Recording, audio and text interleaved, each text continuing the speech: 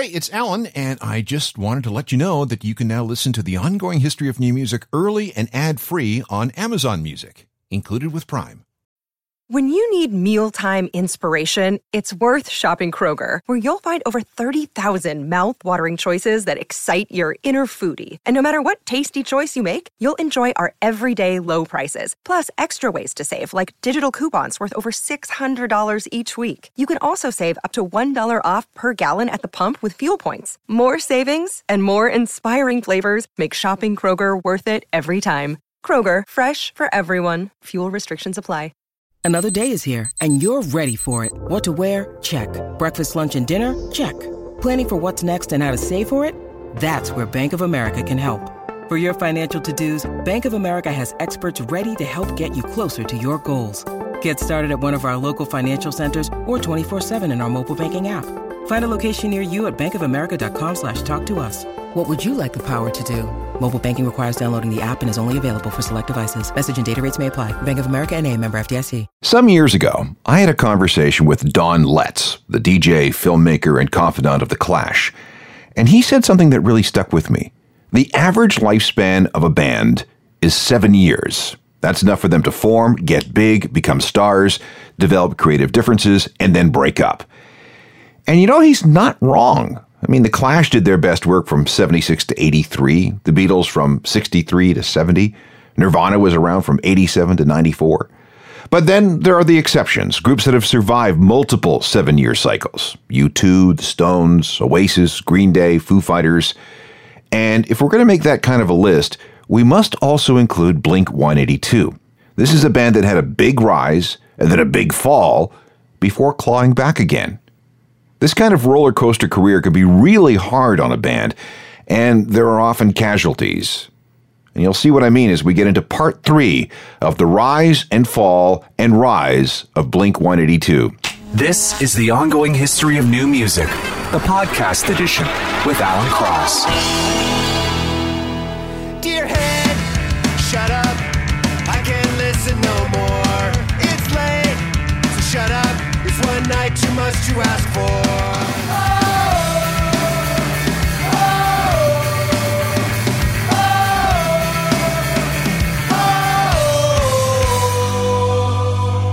Blink-182 and Rabbit Hole from their 2016 album California. They released that song about 3 weeks before the record. Hello again, I'm Alan Cross, and this is the final part of our look at the ups and downs of one of the best-selling bands to come out of the punk revival of the middle 1990s. Part 2 of the Blink-182 story ended with the announcement of the hiatus in February 2005. Everybody was tired, and frankly, everybody was sick of each other. Listen, no big surprise. The band had worked really, really hard. I mean, really hard for almost a decade. They went from being teenagers to adults, and people change, and sometimes you kind of got to go your own way. Officially, Blink was still together, but this so-called hiatus was absolutely indistinguishable from a breakup. And with the developments that were to come over the next couple of years, fans could be forgiven in thinking that the band was done. Or at least that Tom DeLonge was out.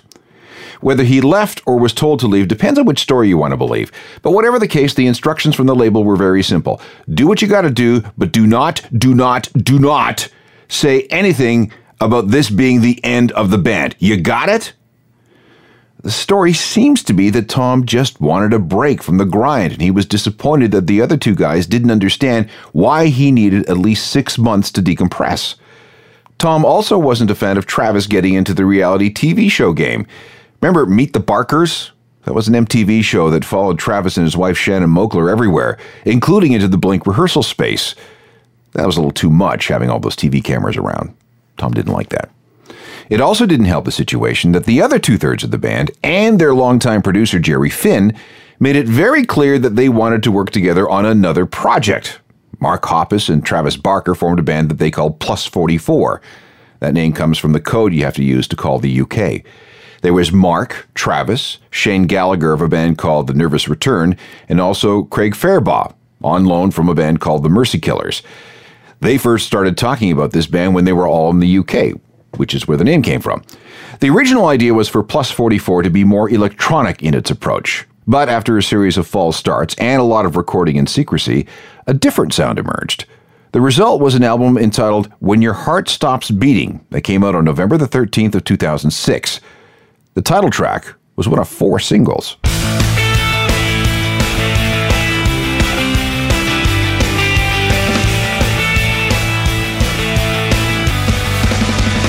be there when your heart stops beating.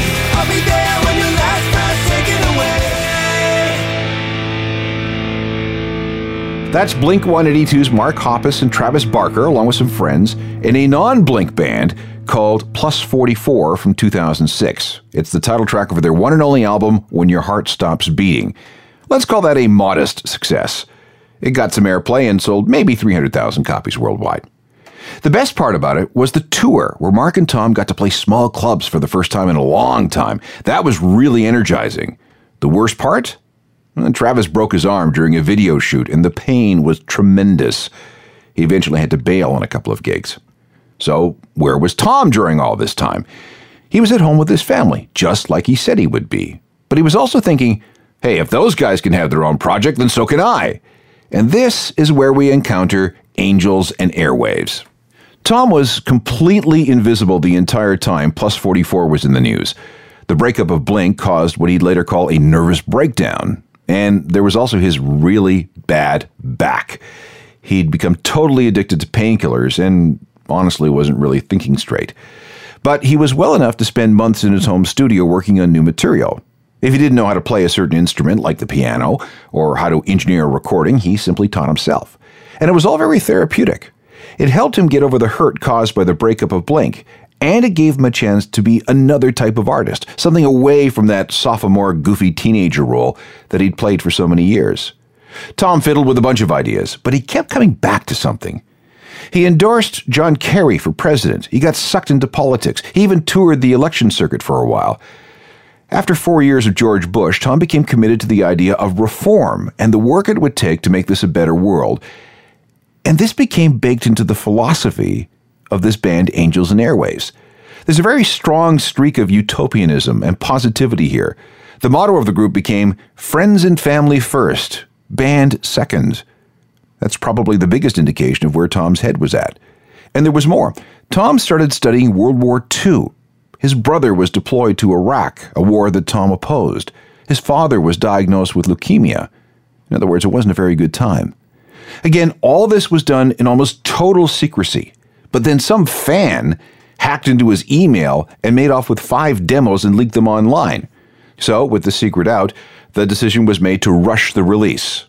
It probably wasn't very smart, describing the project as, quote, the greatest rock and roll revolution for this generation, but Tom blames that hyperbole on the painkillers he was taking.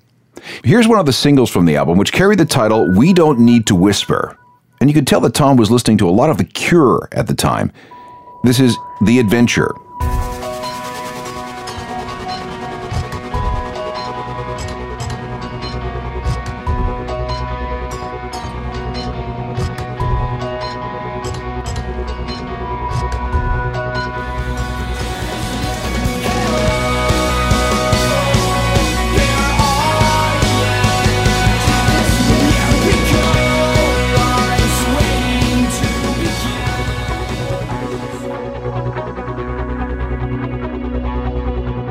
Angels and Airwaves, Tom DeLonge's side project when he was estranged from the rest of Blink-182. He was really pleased with how all that turned out, and he promised that in addition to more new music, there would be some kind of mind-blowing full-length movie. We never saw the movie, but a second album entitled I, Empire came out 18 months after the first, and it sold reasonably well, moving about 500,000 copies worldwide. Meanwhile, the other two guys were getting involved in even more things. Mark Hoppus took on a couple of producing projects and started a podcast called Hi, My Name is Mark. Travis got into fashion, starting up a company called Famous Stars and Straps. They sell t-shirts and shoes and all kinds of skate gear. And musically, he got deeper into beats, working with a series of hip-hop artists on recording and remixes. And he got involved with DJ AM. Their idea was to combine a DJ's mixing with live drums. DJ AM would spin classic songs on its decks, and Travis would augment the groove. Let's have a listen to the kind of thing that they were doing and then releasing online. You'll get it right away.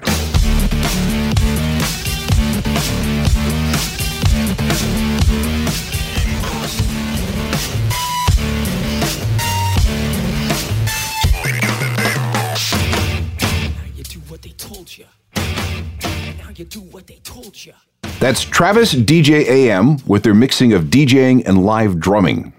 By mid-2008, it looked as if members of Blink-182 were about as far apart as they could possibly get. Everybody was off in their own headspace. They were all doing their own thing.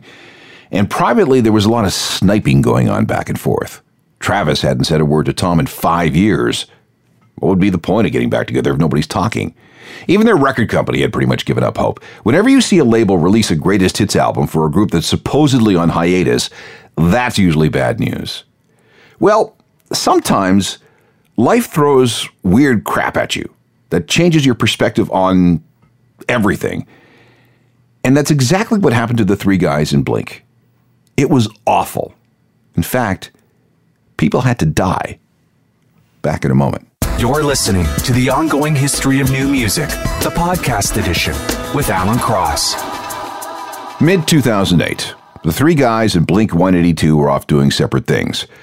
After a period of tension, things seemed to be going okay. It had been over 3 years since they talked to each other. Didn't seem to be a reason to. But then, their longtime producer, Jerry Finn, got sick. I mean, real sick. In July 2008, just after finishing up work on a Morrissey album, he suffered a cerebral hemorrhage. That was followed by a massive heart attack, which destroyed him. He was taken off life support, and he died on August the 21st at the age of 39. Now, Jerry had been pretty much the fourth member of Blink-182. He was that important in getting the right sounds and the right performances out of the band, dating all the way back to the 90s. In that 10 years, he'd become really, really tight with everyone associated with the group. His death really hit everybody hard. And when someone close to you dies, that can have a way of making you look at life more clearly. Then came the plane crash. This was September 19th, 2008, less than a month after Jerry died. Travis and DJ AM had just finished playing a show in Columbia, South Carolina, and a chartered plane was waiting to fly them home. It was a Learjet 60.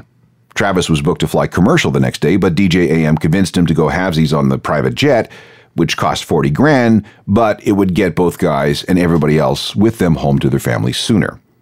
Travis had a bad feeling on the way to the airport. He went through several joints, 3 Vicodin, and a Xanax. And when he got to the tarmac next to the plane, he took a picture and sent it to his friend with the message, "I'm just letting you know, something doesn't feel right. The plane is really small. If anything happens to me, make sure the kids get the house and they're taken care of."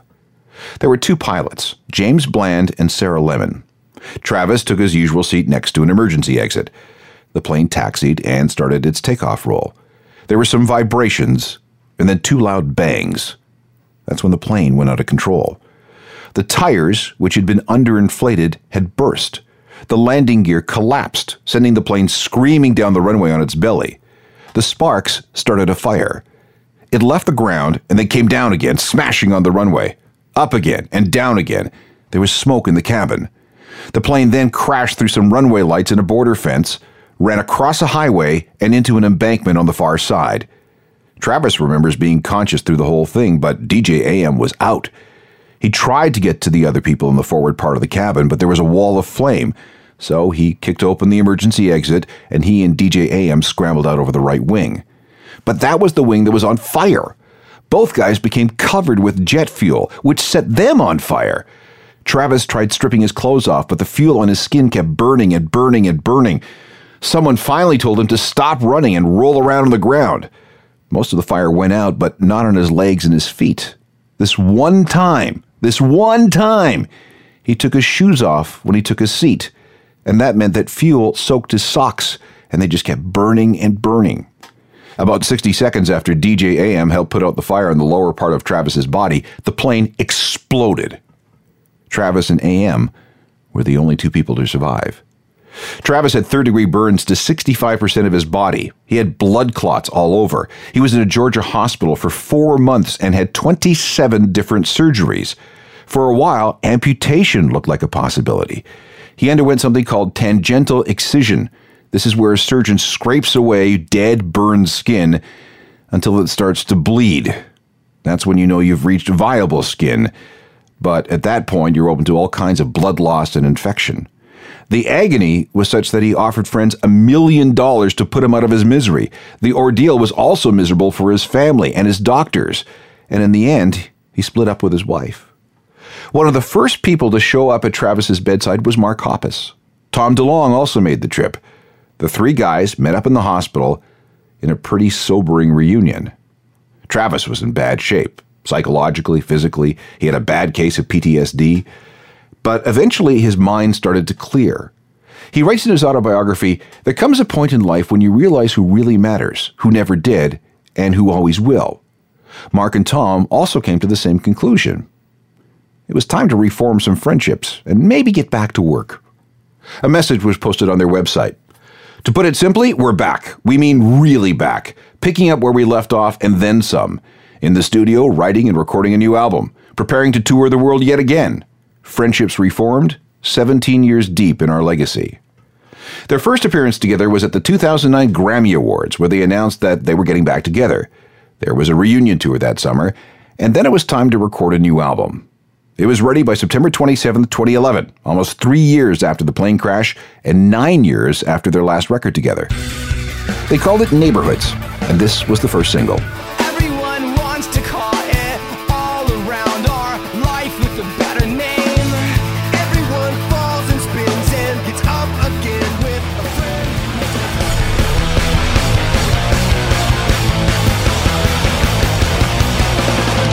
Blink-182 and Up All Night from their Neighborhoods album of 2011.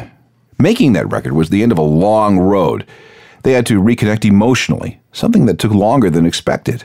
They all had their own busy schedules. Tom, for example, was still really busy with Angels and Airwaves material. Mark Hoppus had to keep flying to New York to work on a TV show.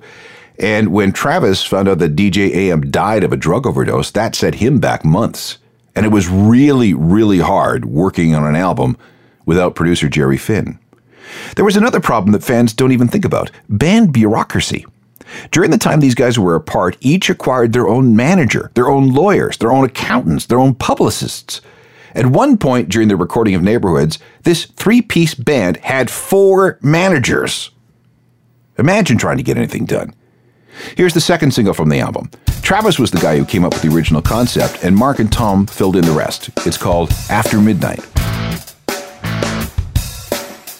By your lips, your words, a robbery. Do you grin inside? You're killing me. All along we talked up forever. I kinda think that we won't get better. It's a lot. Neighborhoods was one of the most anticipated releases of 2011. I mean, it had been 9 years since the last Blink-182 album, but for whatever reason, didn't sell that well. Add up all the sales around the world, and you may have a number approaching 500,000 units. So they tried again. Immediately at the end of a tour, Blink went back into the studio to record a 5-song EP that they released independently. It was a quick and dirty project that brought the band back to its early days when things were fun and not so complicated.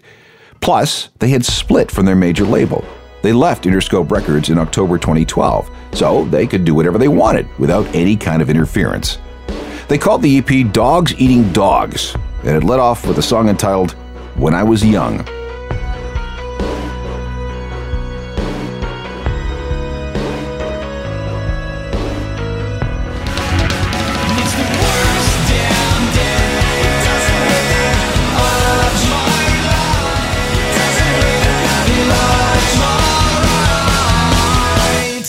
Indie Blink-182 from 2012 and their Dogs Eating Dogs EP. That was supposed to be a fresh start. Instead, it was the beginning of the end. Again. Hang tight. Now, back to the ongoing history of new music, the podcast edition with Alan Cross. It really was wishful thinking that Blink-182 would ever return to the way things were in the late 90s and early 2000s. There was that gap. Tom on one side and Mark and Travis on the other. There's a story that Tom quit again sometime in 2014, only to come back a day or so later mumbling something about everybody needing group therapy led by motivational speaker Tony Robbins. Everybody stopped talking again. That meant that the next album, which was supposed to have been ready for sometime in 2013, was pushed back indefinitely. Tom seemed to lose interest in everything Blink. He had Angels and Airwaves to think about, plus he had a shoe company called Macbeth that was doing well. Then there was his software company called Mod Life, which is aimed at helping musicians monetize what they produced. Pretty soon, everything was unfolding exactly the same way as it did back in 2004. Tom's manager sent an email, an email instead of people talking to each other face to face, saying that Tom did not want to participate in any Blink activities indefinitely. And this came 1 week before everybody was supposed to go back into the studio. The band reacted with a statement saying that Tom had left the band. Tom shot back saying that everybody was demanding that he put all his projects on hold so Blink could record an album and a tour could be launched within 6 months. Tom said, screw that, and he was gone. In March 2015, Blink played 2 club shows without Tom. Mark Skiba, the guitarist for a band called Alkaline Trio, filled in. Meanwhile, lawyers were at work again, easing Tom out of the band and bringing Matt in. And eventually, Tom became ex-Blink again, which seemed to be okay with him because he had all kinds of other things he wanted to do, including writing up to 15 novels, each with different co-authors, each with albums to go with them. He was the first to release something, too. In April 2015, we got the first Tom DeLonge solo album. He called it To the Stars. 8 songs of Blink demos and other material. Here's a sample. This is called New World.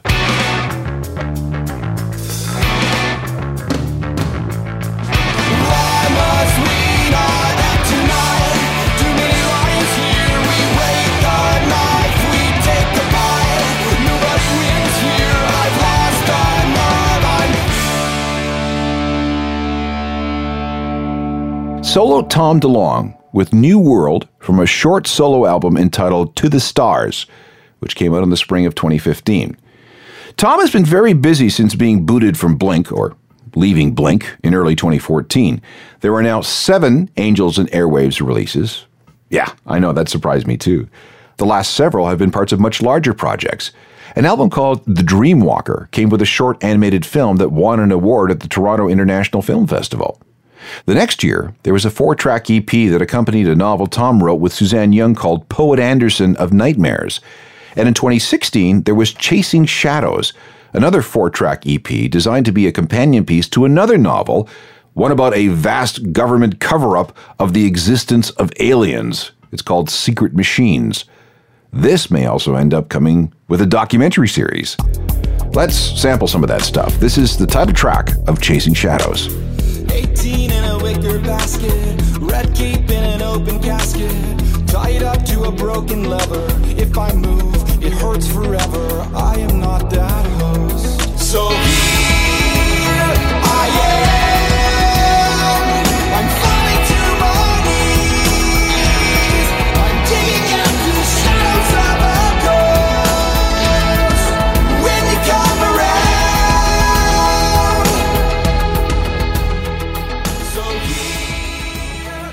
Tom DeLonge with more of the kind of work he's been doing since leaving Blink-182. As for his old band, they've integrated nicely with guitarist Matt Skiba and recorded what could only be called an old-school Blink record with a brand new major label.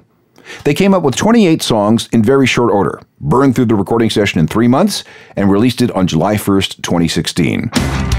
The approach worked. California, that's the title, was a top 10 record in 13 countries. Try this. It's called No Future. Don't know a thing about it. I was lost to dawn from dusk and they don't care about you. No future. Nah, they don't care. They don't care about you. Blink-182, back from the ashes again. No Future from their 2016 album California. So where do things stand? Well, at this point, it's hard to imagine Tom coming back into the fold. He has more than enough money to keep him happy. And when you're in a band that sold 40 million or so albums, money's not much of a problem. It's still early with Blink featuring Matt Skiba, but so far so good. And regardless of what happens in the future, Blink has to be considered one of the most influential pop-punk bands of the 21st century. We can make a very long list of artists who owe something to them. Sum 41, Good Charlotte, Simple Plan, Panic at the Disco, Fall Out Boy, Headley, Billy Talent, You and Me at 6, Paramore. You get the idea. Remember how I said a typical band has a lifespan of 7 years? Blink-182 has gone through several of those lifetimes. Back in a moment. More of the ongoing history of new music, the podcast edition with Alan Cross. Well, that was exhausting. 3 full programs documenting one group. But the Blink-182 story is so deep, there was no other way to do it. If there is another artist that you think deserves this kind of treatment, let me know. My email is alan@alancross.ca. Tell me what you're thinking and we can talk about it. Meanwhile, I will see you at my website, which is a journalofmusicalthings.com. It is updated every single day with cool music-related stuff. And if you need a jump on what's happening, sign up for the free newsletter, which will reach your inbox by 10 a.m. Eastern. If you'd rather interact through Facebook, Twitter, Instagram, or Google+, we can do that. Just search for my name or Ongoing History and you'll find me. Technical productions by Rob Johnston. Talk to you next time. I'm Alan Cross. You've been listening to The Ongoing History of New Music, the podcast edition with Alan Cross. Subscribe to the podcast at iTunes and through Google Play.